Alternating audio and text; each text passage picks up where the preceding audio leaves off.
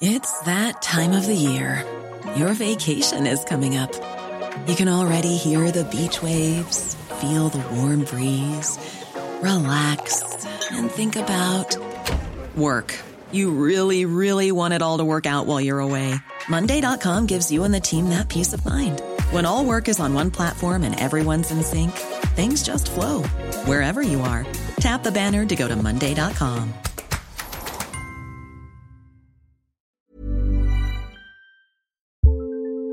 Do you want a bra that's sexy or a bra that's comfortable? Thanks to Third Love, you can have both. Third Love was started to take all the frustration, ick, and out of bra shopping. That's why they make solutions for every bra problem, aka problems. Their bras make it easy to bring back perkiness you haven't seen since high school, get smoothing you know where, and have straps that actually stay put. Designed at their headquarters in San Francisco and made from premium materials, they put every style through hours of wear testing on real women, including themselves, before it's given the stamp of boob approval. Comfort and support are guaranteed. Plus, whether you're a double A cup or an H cup, their virtual fitting room will help you find your perfect fit fast. And they've even invented half cups. No more feeling stuck between two cup sizes that don't fit right.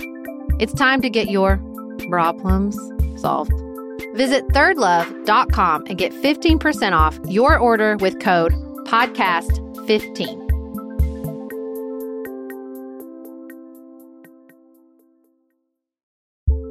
We are special breakfast people here at Pantsuit Politics, but not just when Beth and I are on the road.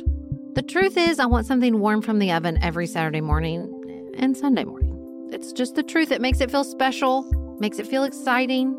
I don't want to work at it. So the first time I ever saw Wild Grain, which is bake from frozen subscription box for sourdough breads, fresh pastas, and artisanal pastries, I was obsessed. You guys, I've been a member for over a year. It's amazing. It's so easy. Every item bakes from frozen in 25 minutes or less, no thawing required. You can fully customize your Wild Grain box. You can choose any combination of breads, pastas, pastries. You can even build a box of only breads, only pastas, or only pastries if you'd like. And for a limited time, you can get $30 off the first box, plus free croissants in every box when you go to wildgrain.com/pantsuit to start your subscription. Sometimes I make one single croissant just for me because I want to feel special, and they're so good. You heard me. Free croissants in every box, and $30 off your first box when you go to wildgrain.com/pantsuit. That's wildgrain.com/pantsuit, or you can use promo code pantsuit at checkout. First of all, it's really interesting that in English we use the word taxes, and in Danish you use the word skat, which literally means treasure, and it's probably the most common endearment for a child that you hear people all the time say to children, "Oh, min lille skat." You'd never say to a kid in the U.S., "Oh, my little taxes, I love you so much." And I think mentally it really changes your framework when you're talking to the treasure department about giving your treasure this year, and it's the same word that you use for loved ones. This is Sarah from the left. And Beth from the right. You're listening to Pantsuit Politics. No shouting, no insults, plenty of nuance.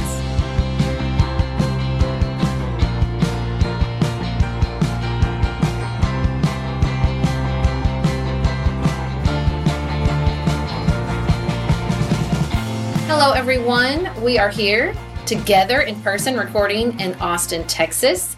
On today's episode, we're going to talk about a couple headlines, including Representative Omar's comments, the coming Mueller report, and then in the main segment of the show, we'll be sharing our interview with longtime listener and friend Marjorie Skiba, and then to close out, we'll share what's on our mind outside politics. Before we dive into the news, I want to remind everybody that we will be at my home church, Florence Christian Church, on April 27th from 10 to 1 to talk about political discussion. There'll be an event that's open to the public and then also a workshop if you want to stay with us for lunch and get into the unique role that churches can play in leading grace-filled political conversation. So the link to get tickets for that event will be in the show notes, and we'd love to see you on April 27th. So first up, I just checked into our hotel, looked at the news, and stood in line and cried at the absolutely heartbreaking images coming out of Paris of the burning of Notre Dame Cathedral. I've been to Paris twice. I've stood in that building. I just think there's so few spaces that provide us the visceral reminder of the breadth of human history in the way that spaces like Notre Dame does. I mean, it's this amazing medieval cathedral. It stood in Paris for hundreds of years. They still don't really even know the precision in the way that the wooden frame, which is now burned, was put up. It's a sacred space. It's an impactful space. And the images just look like something out of Independence Day. It is so incredibly heartbroken. I'm heartbroken for everybody, Parisians, Catholics, the entire world. And as we are recording, we don't know a lot about what caused this or the extent of the damage, and so we will update you on Friday. But today I want to acknowledge this serious loss, really, for the whole world. An architectural loss, a spiritual loss, an artistic loss, a cultural one. So the president has been tweeting a lot of inflammatory things.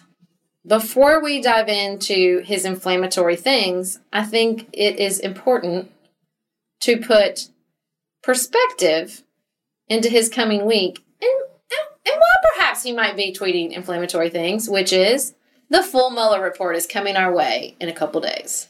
It's hard to know how to set expectations around this because I sense that so much of it will be redacted and that we might not learn anything that we haven't already learned through court filings in public records where, Bob Mueller has been telling us this story over a period of 2 years. I was really disappointed by Attorney General Barr's testimony in front of congressional committees where he suggested, well, one, I thought he was really defensive about the entire process, and I sort of understand that. He, like many others before him, at least since 2016 in the Department of Justice, is in an impossible position. I fully understand that no one is going to say, great job, you got this. But when he said that he is concerned that the investigation kicked off with spying on the Trump campaign, I just felt myself lose the little bit of confidence that I had in him because he knows very well the difference between saying, I feel an obligation myself to verify that we have not illegally surveilled a campaign versus, I think there was spying. What leads me to believe that it's not more of what we already know is the way he's reacting. The fact that he is, the Times is reporting that he basically said, if I tweet this incendiary stuff about sanctuary cities, it'll distract from the Mueller report. He wants to rile up his base, rile up the media, rile up the left to distract what I'm assuming someone's told him is not going to be awesome stuff revealed in the full report.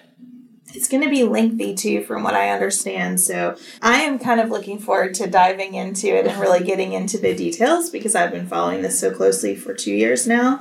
But I really wish the Attorney General would take greater care here. And let me say, I think he is right to independently confirm that everything was done properly here. This is a very tricky situation. We've said before on the podcast, we haven't figured out how to properly have oversight over the president, over presidential campaigns. And I think that's really important. And I think it all needs to be done very carefully. I think the way that we use our intelligence gathering capabilities needs to be done very carefully. And if Congress thinks there's a problem with the way FISA is used, Congress should get to work on fixing that. But to suggest in such crass terms that sound so nefarious that something illegal was done to President Trump's campaign here, when that flies in the face of all the evidence that the public has seen, at least, I think was really irresponsible. Well, and it's not as if there's no other investigation into all this. The Inspector General has done a report. It's not like he's the only one who cares and the only one who's looked into this. Like, give me a break, man. Well, the Department of Justice is going to have its hands full with the Mueller report and also, perhaps, with some new legal challenges to the president's approach on immigration. The president has been tweeting up a storm this week that he believes the record number of migrants coming into the country right now should be sent to sanctuary cities because we don't know what else to do with those human beings. And I'm so frustrated and sad by the way everyone is talking about this. I'm not done to talk about it. I'm sorry. I just think it's illegal. His own lawyers told him it wouldn't work. They also just don't have the money to do that. I think this is such a naked attempt to distract from what he doesn't want to talk about and to try to scapegoat and blame I would like to be appalled. I am appalled objectively at the idea that you would use human beings as weapons against your political opponent. But am I surprised at this point that he would talk about undocumented immigrants or migrants seeking asylum this way. No, of course I'm not. And nobody else should be either. We also shouldn't be surprised that he does this when he wants to distract from something else. It's the same reason that he tweeted out the completely incendiary video about Representative Omar and her comments. He's just trying to play us all so strongly about this. What I feel strongly about, too, though, is making sure that we do say human beings aren't weapons. Like, it's not retributive to suggest that immigrants come into any community. We do need to have a conversation in the United States about migration and where people go and where people can settle in the United States once they come into the country. The New York Times has pointed out that most people coming in don't stay in border communities. They have ties elsewhere in the United States. Relatives send them money. They get a train ticket or a bus ticket, and off they go to be with family members. And that's part of the, seeming brokenness of the immigration system, because once people do that, we don't really know where they are anymore. And so there's a lot of work to do on all of this. I think the terms that the president casted in just keep preventing that work from being done. So true. So he did tweet about Representative Omar's comments. For those of you who haven't heard about this, over a month ago, she spoke at the Center for American and Islamic Relations. She said, and I quote, "For far too long, we have lived with the discomfort of being a second-class citizen. Frankly, I'm tired of it, and every single Muslim in this country should be tired of it. CARE was founded after 9/11 because they recognized that some people did something and that all of us were starting to lose access to our civil liberties."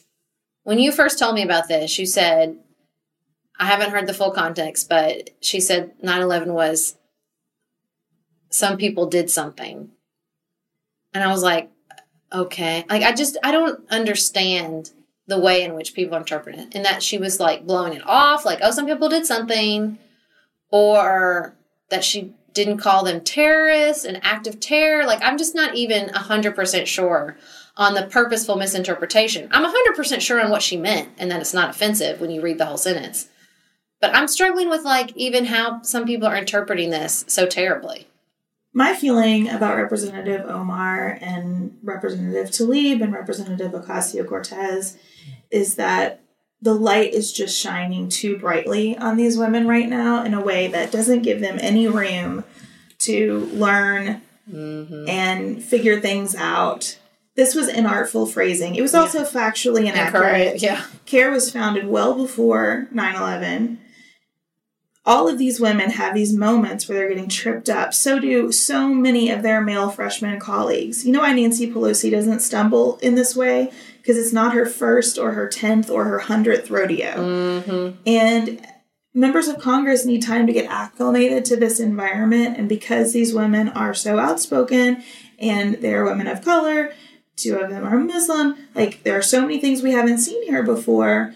We are just training the spotlight in. They're happy to take it, as I'm sure many, many of their male colleagues would be too. But it's just putting us in such a ridiculous news cycle and such a nonsense set of arguments that are being exploited by the president.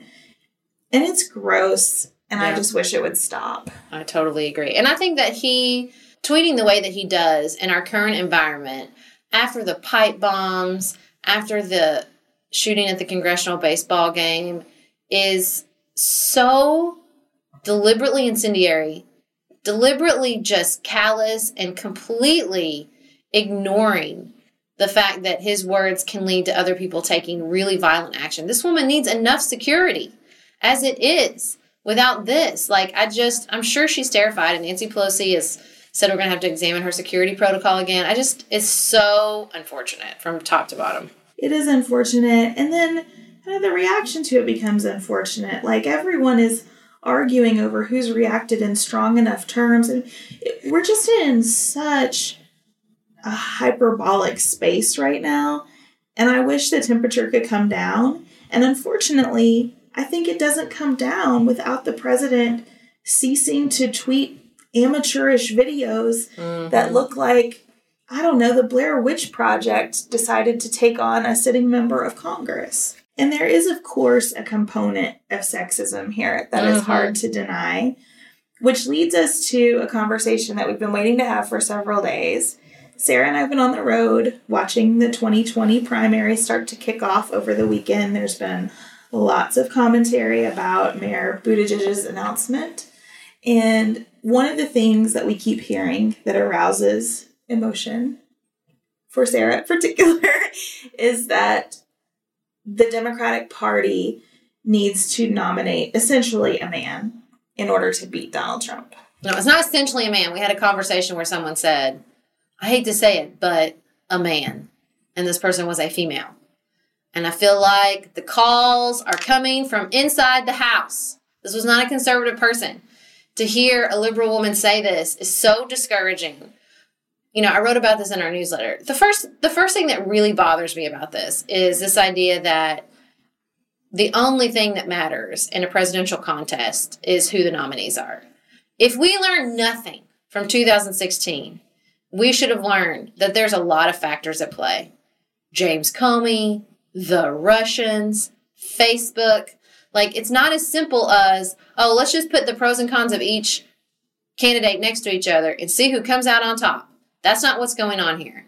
And so the idea that, oh, we'll just screw it up and lose the whole thing if we don't nominate the right person, aka a man, infuriates me. It also infuriates me because it implies, or some people outright say, oh, well, the nation's just not ready for a woman. False. More people voted for Hillary Clinton.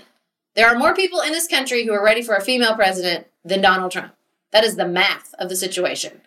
And so it's just infuriating to me that this narrative becomes, it has to be a perfect candidate, and the only perfect candidate is a man.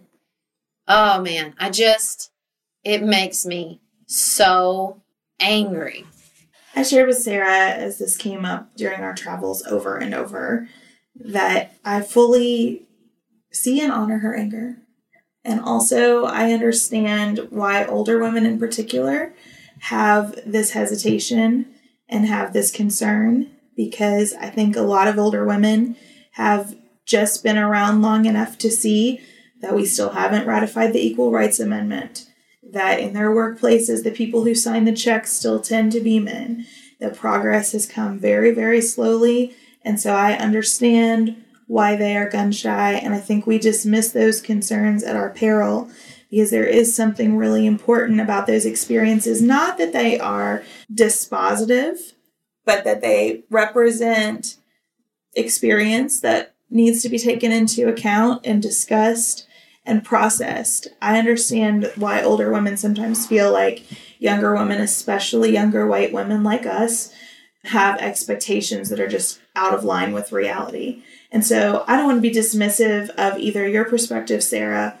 or of the perspective of people who are worried about this, because I really understand where everybody's coming from. Well, it feels like when people say that it's just one more pound of flesh, right? Just wait your turn, swallow the unfairness of the situation, understand that the election matters more than anything else, and we just need one more pound of flesh so that we can win. You just wait your turn, get over it, face the complete sexism and just unfairness of the whole thing and swallow it. And I'm tired of swallowing it, and I'm only 37.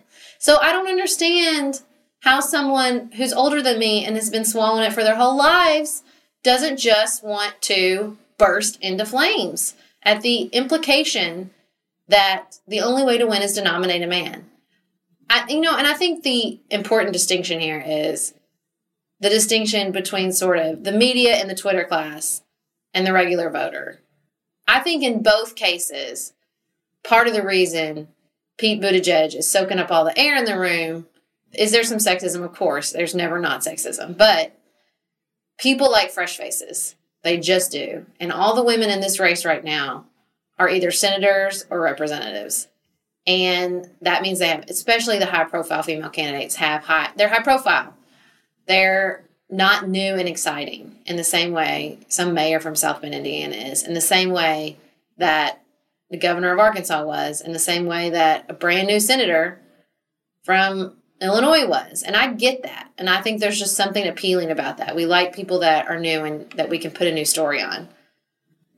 However, I think the coverage of him is sort of indicative of the fact that you see all this flowery, glowing coverage of Mayor Pete, and then you see these polls that are still Bernie and Biden occupying like 60% of the field. And, I think that is indicative of the sexism and limited vision of the sort of average voter. But it's like there's blind spots, whether you're talking about, and there was an interesting New York Times piece about this sort of, that the Twitterverse, the media leader, way more liberal than the average Democratic voter, which is not surprising, especially when you see that polling. But I think both have this sort of, I don't know, I hate to just keep using the word sexism, but it just seems like the best word when it comes to the female candidates versus the male candidates. I can't remember what I was listening to, but someone was talking about voters, I believe in Ohio, who were people who voted for Barack Obama and then voted for Donald Trump, and this time are saying that they want to vote for calm and stability. And the reporter who had been meeting with these folks said they couldn't identify the pictures of almost any of the Democratic candidates except Bernie Sanders and Joe Biden. Mm-hmm. So some of it is not, I think, the fresh-facedness. I think some people just aren't paying attention at all yet, which is perfectly reasonable, and don't know who Kamala Harris or Kirsten Gillibrand is. And the debates will change a lot. I really like Mayor Pete, as we've talked about before. And I'm ready to not canonize him, but just invite him to the debate stage. Hooray that he made it. I think he has important things to say. And see how all of this plays out. I think it is weird that he is sucking up all the oxygen right now, because he can give a good speech, he's being deemed a hero. I think he's an awesome guy. I think he has a really great record and some really good ideas. Also, I think there are other interesting people in this race. It's kind of sad to me to see at this early stage him maybe peaking, because I would hate for him to run out of air for the long haul. And I also hate for other people who are really doing the work out there to not get any coverage right now. I mean, you bring up the peaking too soon a lot. I mean, I think that you can either ride that media wave or not. And I don't think that's up to chance. I think that's up to staffing and how adept you are at that. But that was definitely the idea with Barack Obama, and he seemed to do just fine. I think when you're a new, fresh face and you kind of burst onto the scene, there's definitely a risk that you burn out. But I don't think that's just up to the moment. I think that you can escape that. My fear is that desire for calm will translate into, we can't risk him a female, it'll upset everybody, it'll be too controversial, it'll tear everybody apart again, and so people will lean away from that again for a bunch of other different and equally dumb reasons. Going back to what you said about how can older women especially not want to burst into flames, I think we should not believe that they don't. Like, I think you can simultaneously want to burst into flames and also have seen enough in your life to believe that the country isn't there yet. I don't know where the country is or isn't. Well, and when we're talking about the country, right, we specifically mean a handful of states that swing the Electoral College. Whether those parts of the country are ready for women or not, I have no idea. And I think that that's a conversation that will play out differently because there are so many women in the race this time, and I'm encouraged by that. But I also wish everybody would just sort of calm down right now and listen to all of these people, because there are a lot of really interesting, different candidates running, and letting this race revolve around Donald Trump at this early stage feels like a mistake to me. I agree. So who are you complimenting this week? I would like to compliment 2 women senators in Nevada. Did you know that Nevada's state legislature is the first in the country where women are a majority of the legislature? No, but that's amazing. It's a tiny majority, 50.8%. That counts. But we'll take it. There's been just a political firestorm in Nevada. The majority leader of the Democratic Party resigned because of embezzlement and wire fraud charges. And then another Democratic Assembly member resigned because of sexual harassment allegations. But that has not derailed the legislature, because state senators Nicole Cannizzaro and Julia Ratty have stepped up to take on the leadership and have just been pushing the legislative agenda forward. They're working on making sure that the Affordable Care Act protections that are important to Nevada stay in place. They're working on affordable housing. Lots and lots of good work is being done in Nevada despite all of this political scandal, because these women have just stepped up and been really effective leaders. Well, since we are recording from the great state of Texas, I thought I would compliment Texas State Representative Jeff Leach, who refused to move a bill criminalizing abortion out of his committee. He is a Republican, and he basically just said it's not pro-life to open up criminal punishments and even the death penalty against women seeking an abortion. And this thanks to Jamie, one of our listeners, for sending this our way. If you're looking for a very quick salon quality, but not salon priced manicure, Olive & June has you covered. We've talked about Olive & June's Mani system before. It has everything that you need for a professional manicure in one box. Salon grade tools, your choice of 6 polishes. Those polishes are going to last you for 7 days or more. The cost breaks down to about $2 a manicure. Olive & June also has press-ons if you want. What I love, though, is that Olive & June each season is coming out with new colors, and I just got a set of spring and summer colors in quick dry polish. They say this dries in about a minute. It seemed dry to me in about 30 seconds. It was not kidding about being quick dry. I also love the light colors in this set. There is a huge range. My favorite one is called Kitten. It's like a pinkish gray. The quick dry polish gives you full coverage in 1 or 2 coats. It lasts for more than 5 days, and it is offered in more than 40 cruelty-free and vegan polishes. Olive & June just understands what's happening in our lives, that we need to move quickly, but we want to look great and feel great and have fun in the process. Visit oliveandjune.com/pantsuit for 20% off your first system. That's oliveandjune.com/pantsuit for 20% off your first Mani system.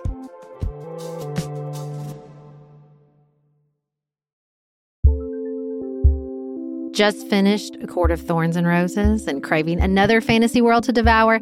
Dipsy's got you. Dive into spicy enemies to lovers' tales or embark on an epic romance between immortal fae and sworn foes. They've got fantasy romance stories perfect for your morning walk, late night, or long bath. Dipsy is an app full of short, spicy audio stories. They bring scenarios to life with immersive soundscapes and realistic characters. Discover stories about second chance romances, adventurous vacation flings, and hot and heavy hookups. And there's a growing library of fantasy series with werewolves, Greek gods and goddesses, Regency-era historical fiction, and fairy smut to explore the bounds of your pleasure. New content is released every week, so in between listening to your favorite stories again and again, you can always find something new to explore. For listeners of the show, Dipsy is offering an extended 30-day free trial when you go to dipsystories.com/pantsuit. That's 30 days of full access for free when you go to dipseastories.com/pantsuit. dipsystories.com/pantsuit.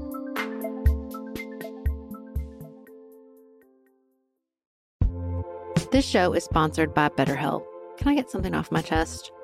Every day I feel a little pang of sadness because I think about Griffin going away to college. Y'all, he's a freshman in high school. This is not healthy or normal.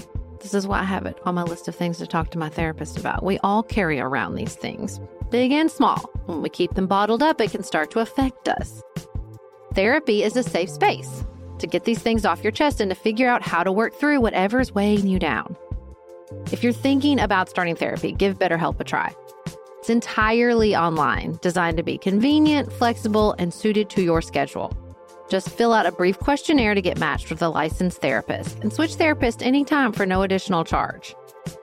You gotta get it off your chest. And you can get it off your chest with BetterHelp. Visit betterhelp.com/pantsuit today to get 10% off your first month.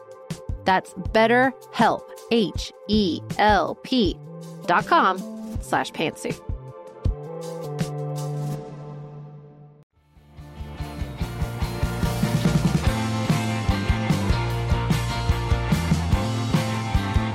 A longtime listener, Marjorie Skiba, reached out to us. Marjorie lived in the United States for most of her life and then recently relocated to Denmark. And Marjorie said, if you ever want to talk to someone who is actually living in a socialist country about what that experience is like, especially for an American, I would be happy to chat. And we said, yes, please. So this is about Marjorie's experience. This is not an endorsement of socialism. It is not commentary on how this system might work in the United States. It is a curious exercise in learning about someone else's experience across the world, all of which I say to say, be cool, everybody. I think this is a really fascinating discussion, and we really appreciated Marjorie's time. We're so excited to be joined today by a longtime Fancy Politics listener. Marjorie, I find your emails fascinating because I always experience you as a person who is not an ideologue. I feel like you're just very pragmatic and thoughtful, and you have very strong opinions on things, but they don't check the boxes of an American party politic. Is that a fair description? Oh, absolutely. Before the election, I very much considered myself an independent because I felt like I was neither a Democrat or Republican, though both parties had certain stances that I agreed with. So tell us about your history a little bit. You are an American. You are now living in Denmark. How did that come to be? And why are we talking today? Just set it up for us. Okay. Well, I often joke that I am a Trump refugee. I'm originally from Maine. I'm second, third generation American, depending on what side of the family you're talking about. I am Jewish, and there's a lot of history running through both sides of my family. And of course, culturally, or histories of people of when things don't look good, you move on and find a new country. I'm both Ashkenazi and Sephardic, and genetically, I think I have DNA from every major ethnic group on the planet. Wow. Yeah. So, as I said, I grew up in Maine. I went to college in Pennsylvania. Then when I graduated from there, I went to Asia. I lived in China for 2 years with a 6-month break in Japan because I wanted to see the world, and that definitely had a big influence on how I view countries and cultures and even who I am as a person. Then I moved outside New York for a few years, and I met my husband, and we moved up to Massachusetts. He's also American. He's, I think, second or third gen Polish-American on his dad's side. And both of us felt very strongly after the election results that we didn't want to live in the U.S. anymore, and we wanted to go somewhere where we felt more welcome and that it was safer. So we actually made the decision the night of the election. We were sitting in bed with our son. He was 2 at that point, and I was pregnant. And the next day we sat down and looked at countries that needed iOS developers, narrowed it down to which ones were on very high on the happiness index, and started applying to jobs. And then I was 8 months pregnant when we boarded a plane and came to Denmark. That's amazing.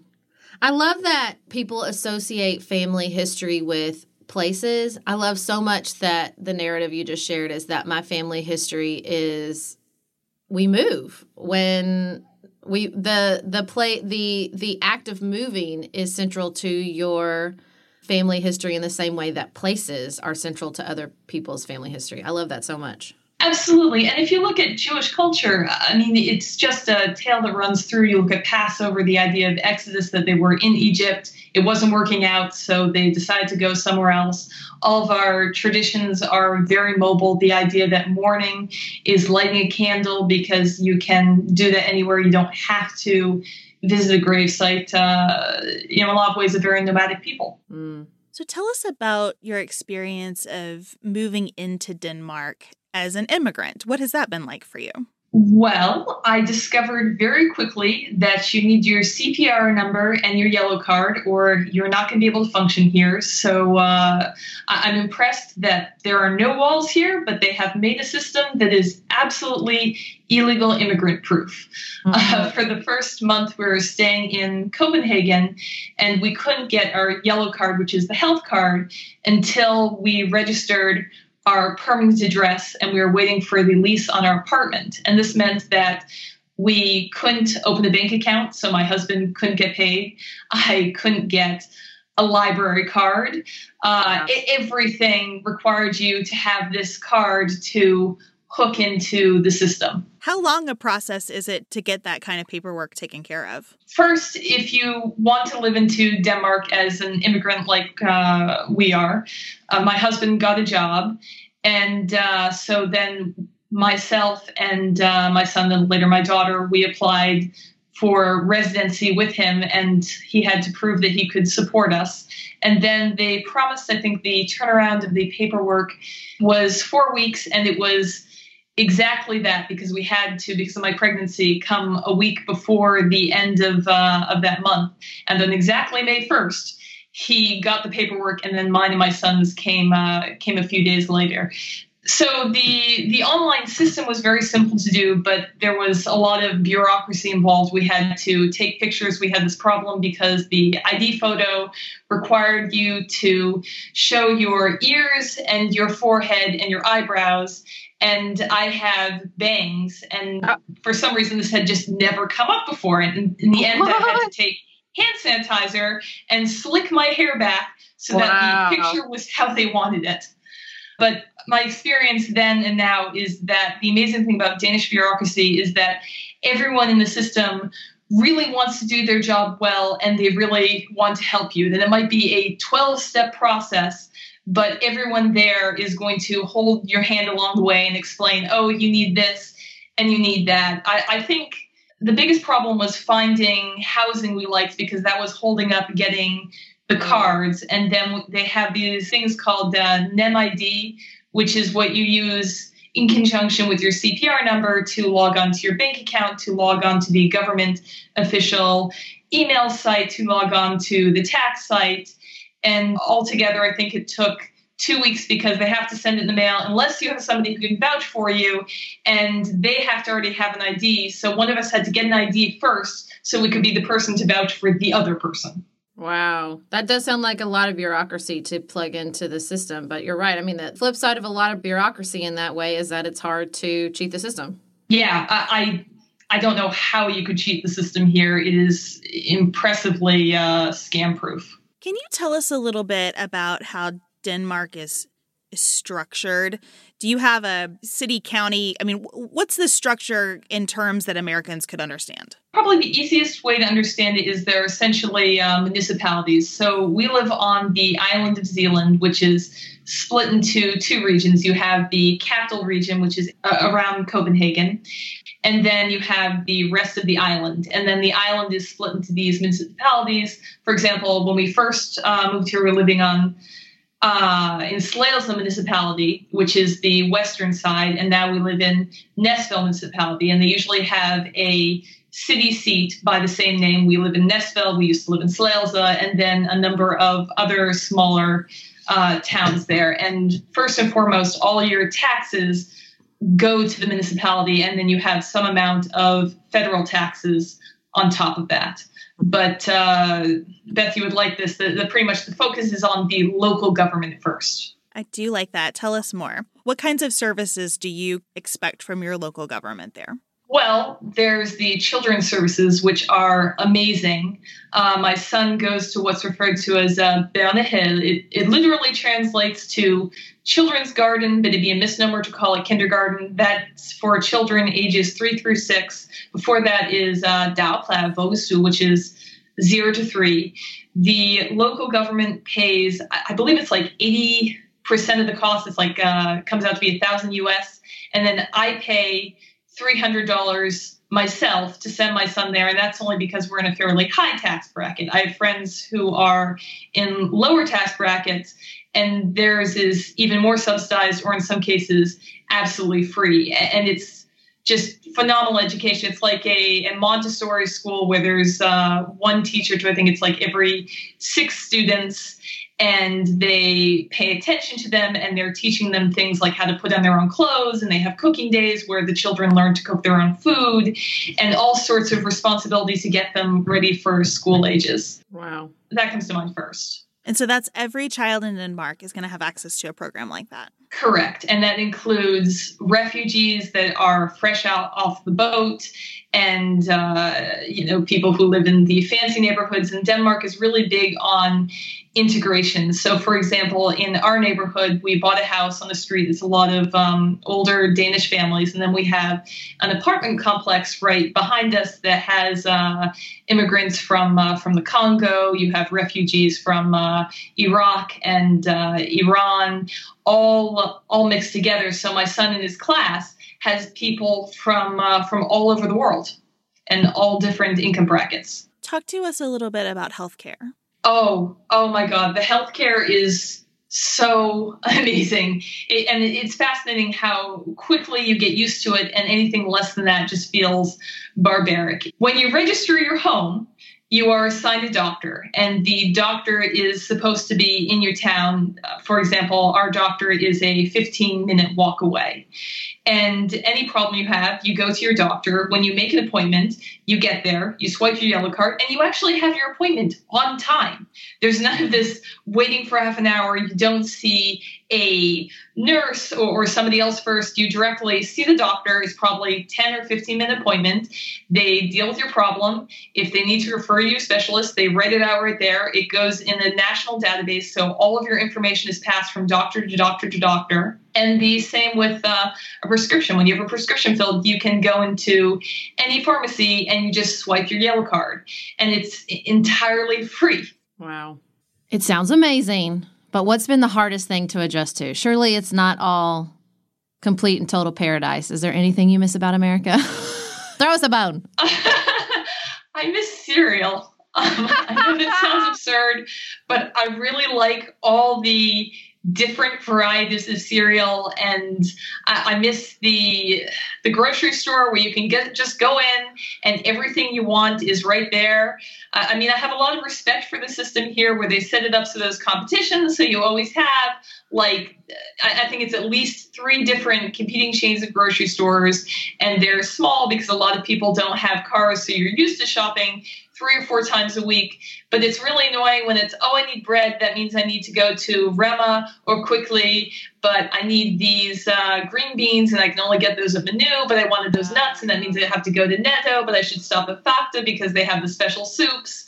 I miss one-stop shopping. One of the things that always stands out to me when I travel in Europe is how organized everything is. And it takes me back to the conversation we had with Professor Michelle Gelfand about tight and loose cultures. It's so clear immediately to me when I'm in Europe that I'm in a much tighter culture than the United States.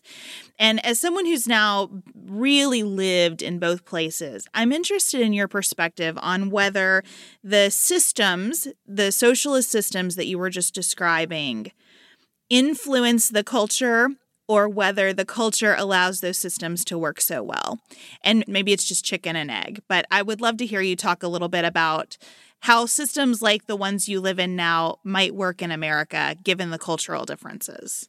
I think that's an interesting thing because I always grew up being told, not by my parents, but everyone else, that politics don't matter, politics don't affect you, don't talk politics, they just have no effect on anything. And I internalized that, and I had this shocking moment here where it was, oh my goodness, culture is affected by politics, that policy actually shapes culture. For example, the childcare policy means that it's created this culture where every household, or almost every household, is a dual income household. And this has created this equality between men and women. So now child rearing is not considered a feminine trait. It's just considered a good family trait. And men coo up babies, and men take as much child leave because the child leave is supposed to be split 6 months with one parent, 6 months with the other parent. And they put all these smart policies in place that has pretty much, annihilated sexism. Well, and I have to feel like they probably see child rearing more as a communal act than an individual act, too. I would definitely agree with that statement, that it's much more communal. I thought when I moved here that people would be concerned that I wasn't working. And in fact, nobody cared that I wasn't working. They just all cared that my daughter was over 1 and why wasn't she in Bogastu yet? And to be fair, I have met some other parents who chose to do this too, and there are some people who think that it's wonderful that I'm keeping her home until she's 3, but for the most part, it has been met with great confusion. So when you think about the differences that you observe culturally between Denmark and the United States, what stands out to you? You mentioned before we started talking that it's hard for folks in Denmark to understand that the United States doesn't have one culture. Yeah, well, so there's a lot of things. Definitely this idea of multiculturalism is very foreign to Denmark. The idea is if you move to Denmark, you will assimilate, and they might at some point be multi-ethnic, but they're not going to be multicultural. As Western immigrants, we get a lot of flack because people expect it to be similar to either what they've seen on American TV or Danish values. And I've had to explain to them multiple times, say my son's school, that I don't understand what the rules are because everything seems so foreign. 90% of the play, I see that the kids outside would just be considered utterly unsafe and unacceptable at an American school. I was once watching these small children prop a bench on a stool and start sliding down it while one other child crawled under it. And one of the teachers came up and, I thought she was going to say, "That's unsafe, kids. Don't do this. Remember, these are children ages 3 to 6, and my 1.5-year-old daughter is toddling around." And instead she just said, "Oh, that bench is crooked. Here, let me fix it." And then walks away. So trying to figure out what's acceptable and what's not is very confusing.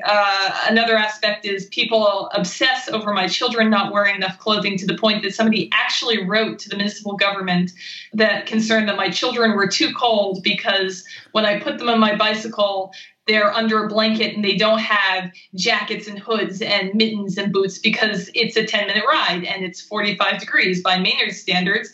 That's like, well, it's perfectly warm. That's funny. Wow. And they wrote to the municipal government. Did the municipal government do anything? Did they send you a letter? We had a meeting. See, come on, that is like culturally, that's bananas to an American that the government would say, your child does not have enough clothes on. Come on, let's have a meeting about it. That's so funny.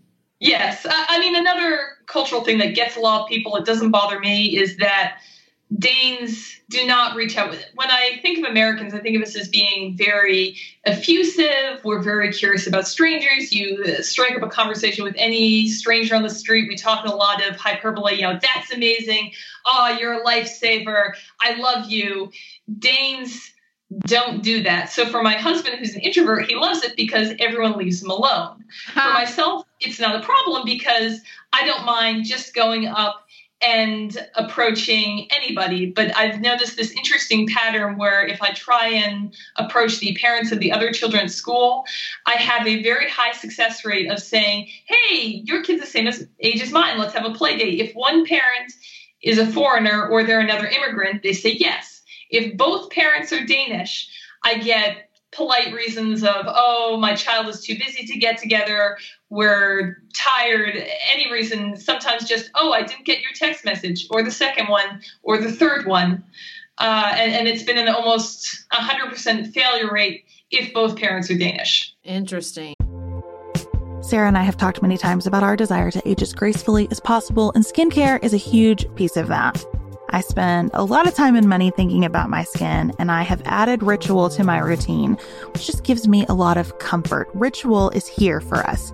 They have created a wrinkle support skin supplement and conducted clinical studies, so we know it's working. They're taking the guesswork out of skincare. Ritual Hyacera is one of several Ritual products that I love. I take the daily multivitamin, I take a probiotic, and Hyacera is that once daily skincare supplement that is clinically proven to reduce wrinkles and fine lines and increase skin smoothness in 90 days.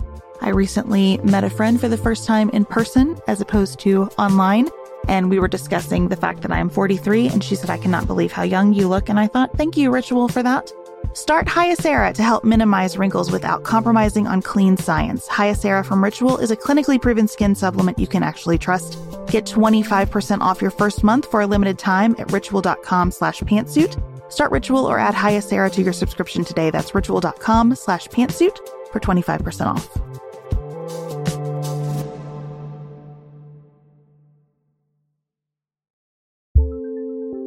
There's not much worse than a dry and itchy scalp. Also, when you get your hair colored and then it does not last as long as you and your stylist discussed. It could be that unfiltered, mineral-filled water is the culprit.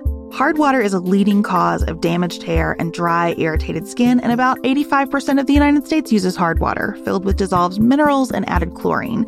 That's where Canopy's new filtered shower head comes in. Canopy, known for their beauty hacks and reimagined humidifier, has revolutionized the filtered shower head. Dermatologists recommended this unique 3-stage filtration system greatly reduces contaminants and odors in your shower water. leaving you with healthy hair and glowing skin. Best of all, the Canopy filtered shower head is hassle-free. Installation is a breeze, and its unique quick-release filter replacement feature allows for seamless filter replacement unlike any others on the market. Go to getcanopy.co to save $25 on your Canopy filtered shower head purchase today with Canopy's hassle-free filter subscription. Even better, our listeners can use code PANTSUIT at checkout to save an additional 10% off your Canopy purchase. Hurry, your hair and skin will thank you.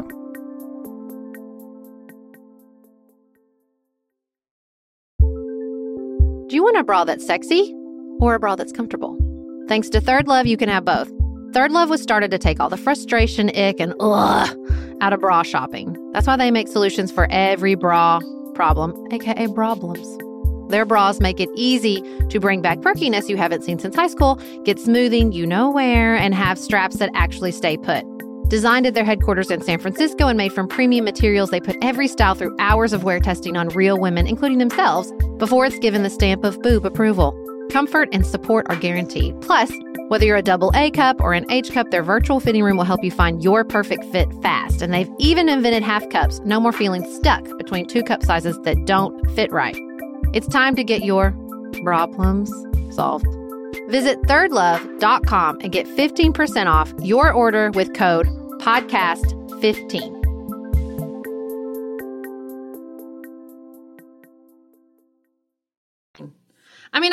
I think that's two things. I think one is, with regards to the government, when the government is involved so intimately in aspects of your life, from your health care to your child care, then I don't think it's surprising that they would, I don't want to say control, I think that's too harsh, but that there would be a default involvement because, government is paying for your child care. So, you can make the argument that, well, we have an investment if your children aren't wrapped up in getting cold because we're going to have to pay for their medical care and we're going to have to pay if they're absent. It totally makes sense to me. I still think it would give a lot of Americans the heebie-jeebies. But with regards to the Dane, I wonder if the play date with the two Danish parents. Do you think that's? I think you could get I think you would have people in Paducah make an argument that. The same argument. If I try play date with somebody who's not from Paducah, I'll have a much higher success rate than I will if I have people with families in Paducah, because so much of the time is spent with the people that you've grown up with, that you have sort of a default community, and there's no real motivation to go outside your in-group because you're Danish and you know everybody in the group and you have plenty of social opportunities. You know what I mean? Well, for the former of the government involvement, I think that's absolutely true. I think the interesting difference between the Danish government and the American government is that, on the whole, Danes trust the system and they trust the government. You have some bad players, like the Danske Folkeparti is just outright racist. I don't think there's any two ways about that. And the immigration minister right now is part of that, the Danske Folkeparti, and she has made some really horrible comments and, in my opinion, enacted some really awful policy. But on the whole, people trust the government, and so they don't mind the government necessarily being so involved because it's full of people who are well-meaning and they want the best for you. Certainly, as you said, like with the healthcare, and I honestly think it'll be great for the U.S. of having a monetary investment in your health is great because then you pass things like sugar taxes that incentivize companies to make food with less sugar in them. And it, for example, in Denmark, there's no salmonella because there's a law that says if the chickens have salmonella, they have to be cooked, killed and cooked. So none of the eggs have salmonella, none of the raw chicken you buy has salmonella because monetarily it's very expensive if people get salmonella poisoning. But the result is I can eat raw cookie dough. As for the bit about the two Danish parents, I honestly have no idea. And if I ever figure it out, I will let you know, because it even applies to cases where like one parent is adopted. So they are technically Danish, but visually they look different. Those families also are willing to do a play date. So I have no idea on that one. Interesting. So what is your experience with taxation? How is it feeling to you to be in a different kind of system than you had in the United States?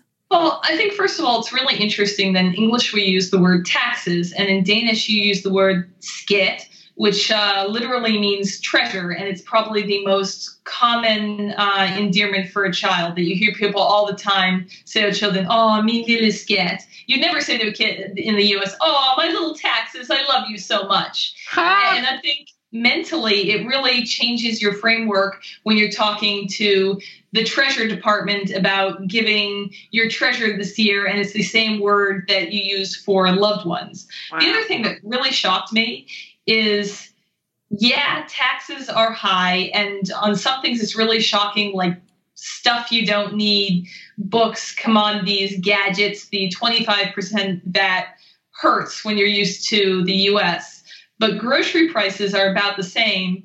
And when you think, if you think about the U.S. in terms of healthcare is a tax, and transportation is a tax, and even you could consider childcare a major tax. That's what I was going to say. Right. That when you take those things into account, and people love to say in Denmark too, I know somebody moved to the U.S.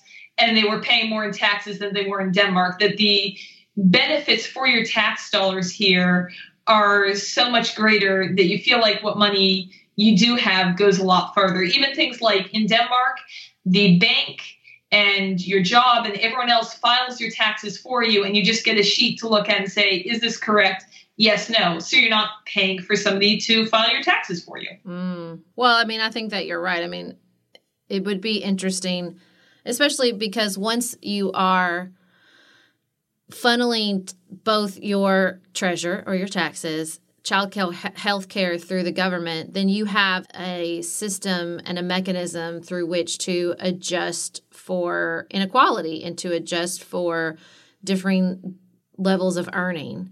And so here, if you're on your own, you make not enough money to find a place to live, to afford childcare, to afford health care, figure it out. Whereas if in Denmark, like you said, I mean, there's adjustments to be made. So you would, I'm assuming, pay less taxes. You would also get more subsidies for childcare and health care.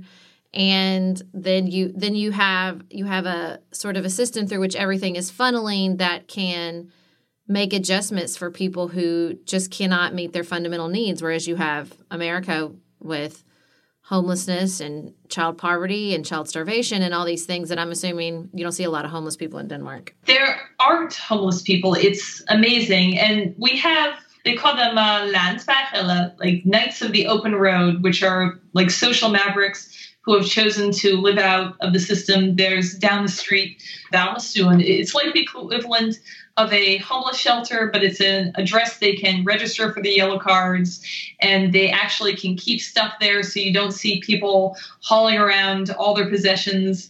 And even there's a lot of seasonal landsbærere where you see them all summer long, and now when the weather's cold, I don't know where they go. What fascinates me the most about them is you can usually tell landsbærere by his eccentric cats, of which I don't know the backstory, but by their dogs, because they get more money from the government if they have a dog because it's considered dependent who's better for their well-being. And the other interesting thing is there isn't any real poverty in the way that the taxes are set up. You feel much more of a sense of equality, and that what people have are choices they made. Like, for example, we don't own a car, but we have a house.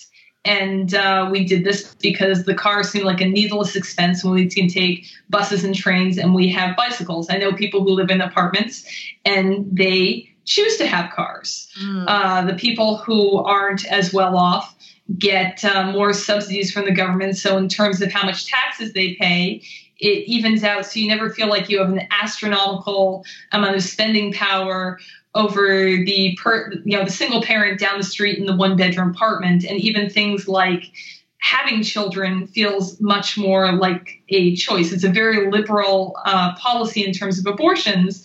But if you choose to have a baby when you're 15, you can still finish school, you can still go to college, you can still have a career. It doesn't have a negative impact on your life like it does in the U.S. because the government takes care of you. Their biggest priority is making sure that children grow up to be healthy, functional adults. Is there a lot of connection in your conversations with Danes between the system that they trust and the politics, the party politics that they see these 10 different parties engaging in? Or do they feel like separate conversations? In general, I find Danes are not particularly positive about politics in general. I mean, you have the line of, they're all corrupt. This party's okay, but that one's not great. So this is often their reaction to the U.S. And they say, well, I will give you it's better than the United States. But on the whole, everyone seems very happy with how the system actually works.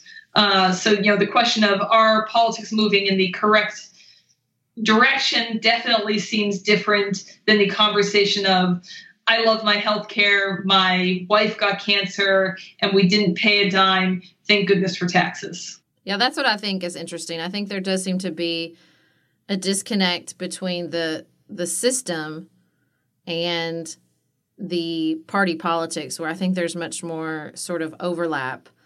When you have one party using sort of the flaws of the system, particularly as a talking point, you're going to see more of a connection between our negative attitudes about politics and our negative attitudes or distrust of the government itself. Right. And that might even be the difference of the strength of municipal government versus federal government, that the municipal government affects you much more strongly. I've never heard anybody specifically complain about Nestville Kommune's government, and if it's made up, I assume it's made up of different parties and whatnot, but that's never come up in conversations. And it's the municipal government that's primarily responsible for sort of the day-to-day running of the healthcare and the childcare in their municipality? Yes. Do you see a lot of differences between like the school? Would you have a conversation with a Dane about a school in one municipality being better than a school in another, or the doctors in one municipality being better than another?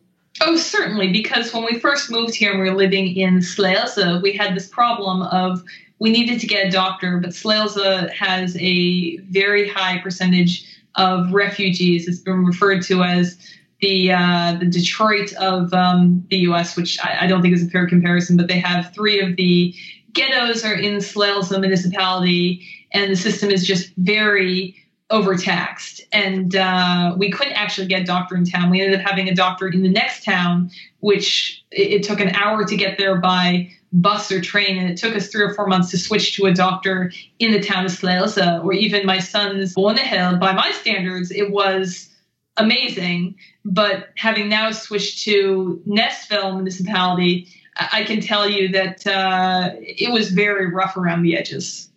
If you were to come back to the United States and be seated in our Congress, what is the top thing that you would take from your experience in Denmark that you think, boy, the United States could learn a lot from this? I think it's healthcare for all, that so many of these systems are tied together, but healthcare is such a, I don't want to say easy, but simple place to start. And it truly helps everyone and elevates everyone. And the other would be reasonable gun control. Did you know the language at all before you moved to Denmark? No, and it was a steep learning curve. I feel very lucky that because Danes set a fairly low bar for being good at Danish. But I've learned entirely through Duolingo, Memrise, and talking to small children at my son's school. When I was in college, my choir came to Sweden, and I know the languages are quite different, but oh my God, that language was difficult. We tried to sing a piece in the local language everywhere we went, and the Swedish was the hardest thing I've ever done in my life. I can't imagine. That was it. Yeah, because Danish, the Scandinavian joke is you have to talk like you have a potato stuck in your mouth, that everything is like these soft sounds, and you look at words, and you think that like you're seeing consonants in the middle, but they're actually vowel modifiers. Like, for example, MEGET is pronounced mel. What? And MAD is mal. Wow. Well, thank you so much for chatting with us. This has been fast. I could listen to you all day, and I have a million more questions, but I think this is a great introduction, and just really appreciate your engagement with us from across the ocean. It's been a delight, and you're the only podcast that I wait on Tuesday and Friday for it to drop and listen to immediately. I love hearing what you all have to say, and I even enjoy it more when I disagree with you. Well, the feeling is mutual. I feel the same way when one of your email pops up in our inbox. Thank you, Marjorie. How do you say thank you in Danish? Tak. Yeah. Or you can say tack holiday. Talk. I love it.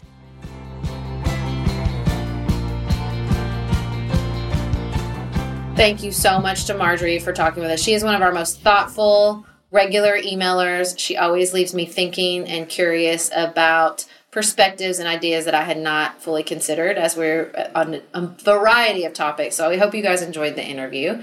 Beth, what is on your mind outside politics? Not a lot, because we've been traveling so much.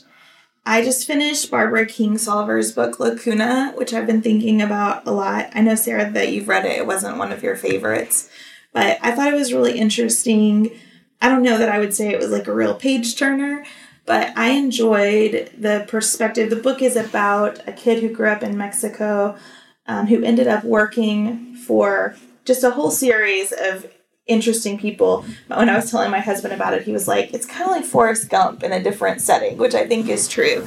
But it really has interesting reflections on media, because what happens to this boy as he gets older is he sees the power of fake news. Basically, this was written well before all of the current controversy, but it was very prescient.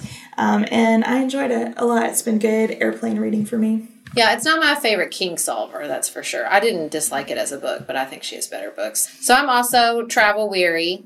I've been working my way through Stamped from the Beginning, A Complete History of Racist Ideas in the United States. Not exactly like travel reading, but completely fascinating and leaving me thinking a lot. But I was a little bit excited my flight last night got canceled because that meant I got to stay home and watch the Game of Thrones premiere. Now, you don't watch Game of Thrones. I do not. It's very intense. It's lots of violence and lots of sex and naked ladies. My favorite thing I've ever heard about Game of Thrones is this guy on Pop Culture Happy Hour sings the theme song as boobies, boobies, boobies, boobies, boobies. And so there was a scene in the premiere where there are lots of boobies. So I started singing boobies, boobies, boobies. I love Game of Thrones. Be clear, it's just a fancy soap opera with dragons, and that's okay. A very high production value soap opera with dragons. What I love the most about it, I thought the premiere was good. There's lots of setup. It's okay. It's the first episode. Is it's just appointment television again, which I love. I love cultural viewing events. That's why I like watching the Oscars. I think it's so fun when there's all of us watching and reacting simultaneously to stuff. So I'm very excited about the final season. The episodes are going to get up to like an hour and 20 minutes. I also watched the Avengers Infinity War with my 9-year-old because we're going to go see the finale of that in 2 weeks too. So lots of big fantasy things happening in April, I feel like. Thank you all so much for joining us for this episode of Pantsuit Politics. We'll be back with you on Friday. We are very excited. On Friday, we'll be sharing with you our interview with presidential candidate Marianne Williamson. So between now and then, keep it nuanced, Joan.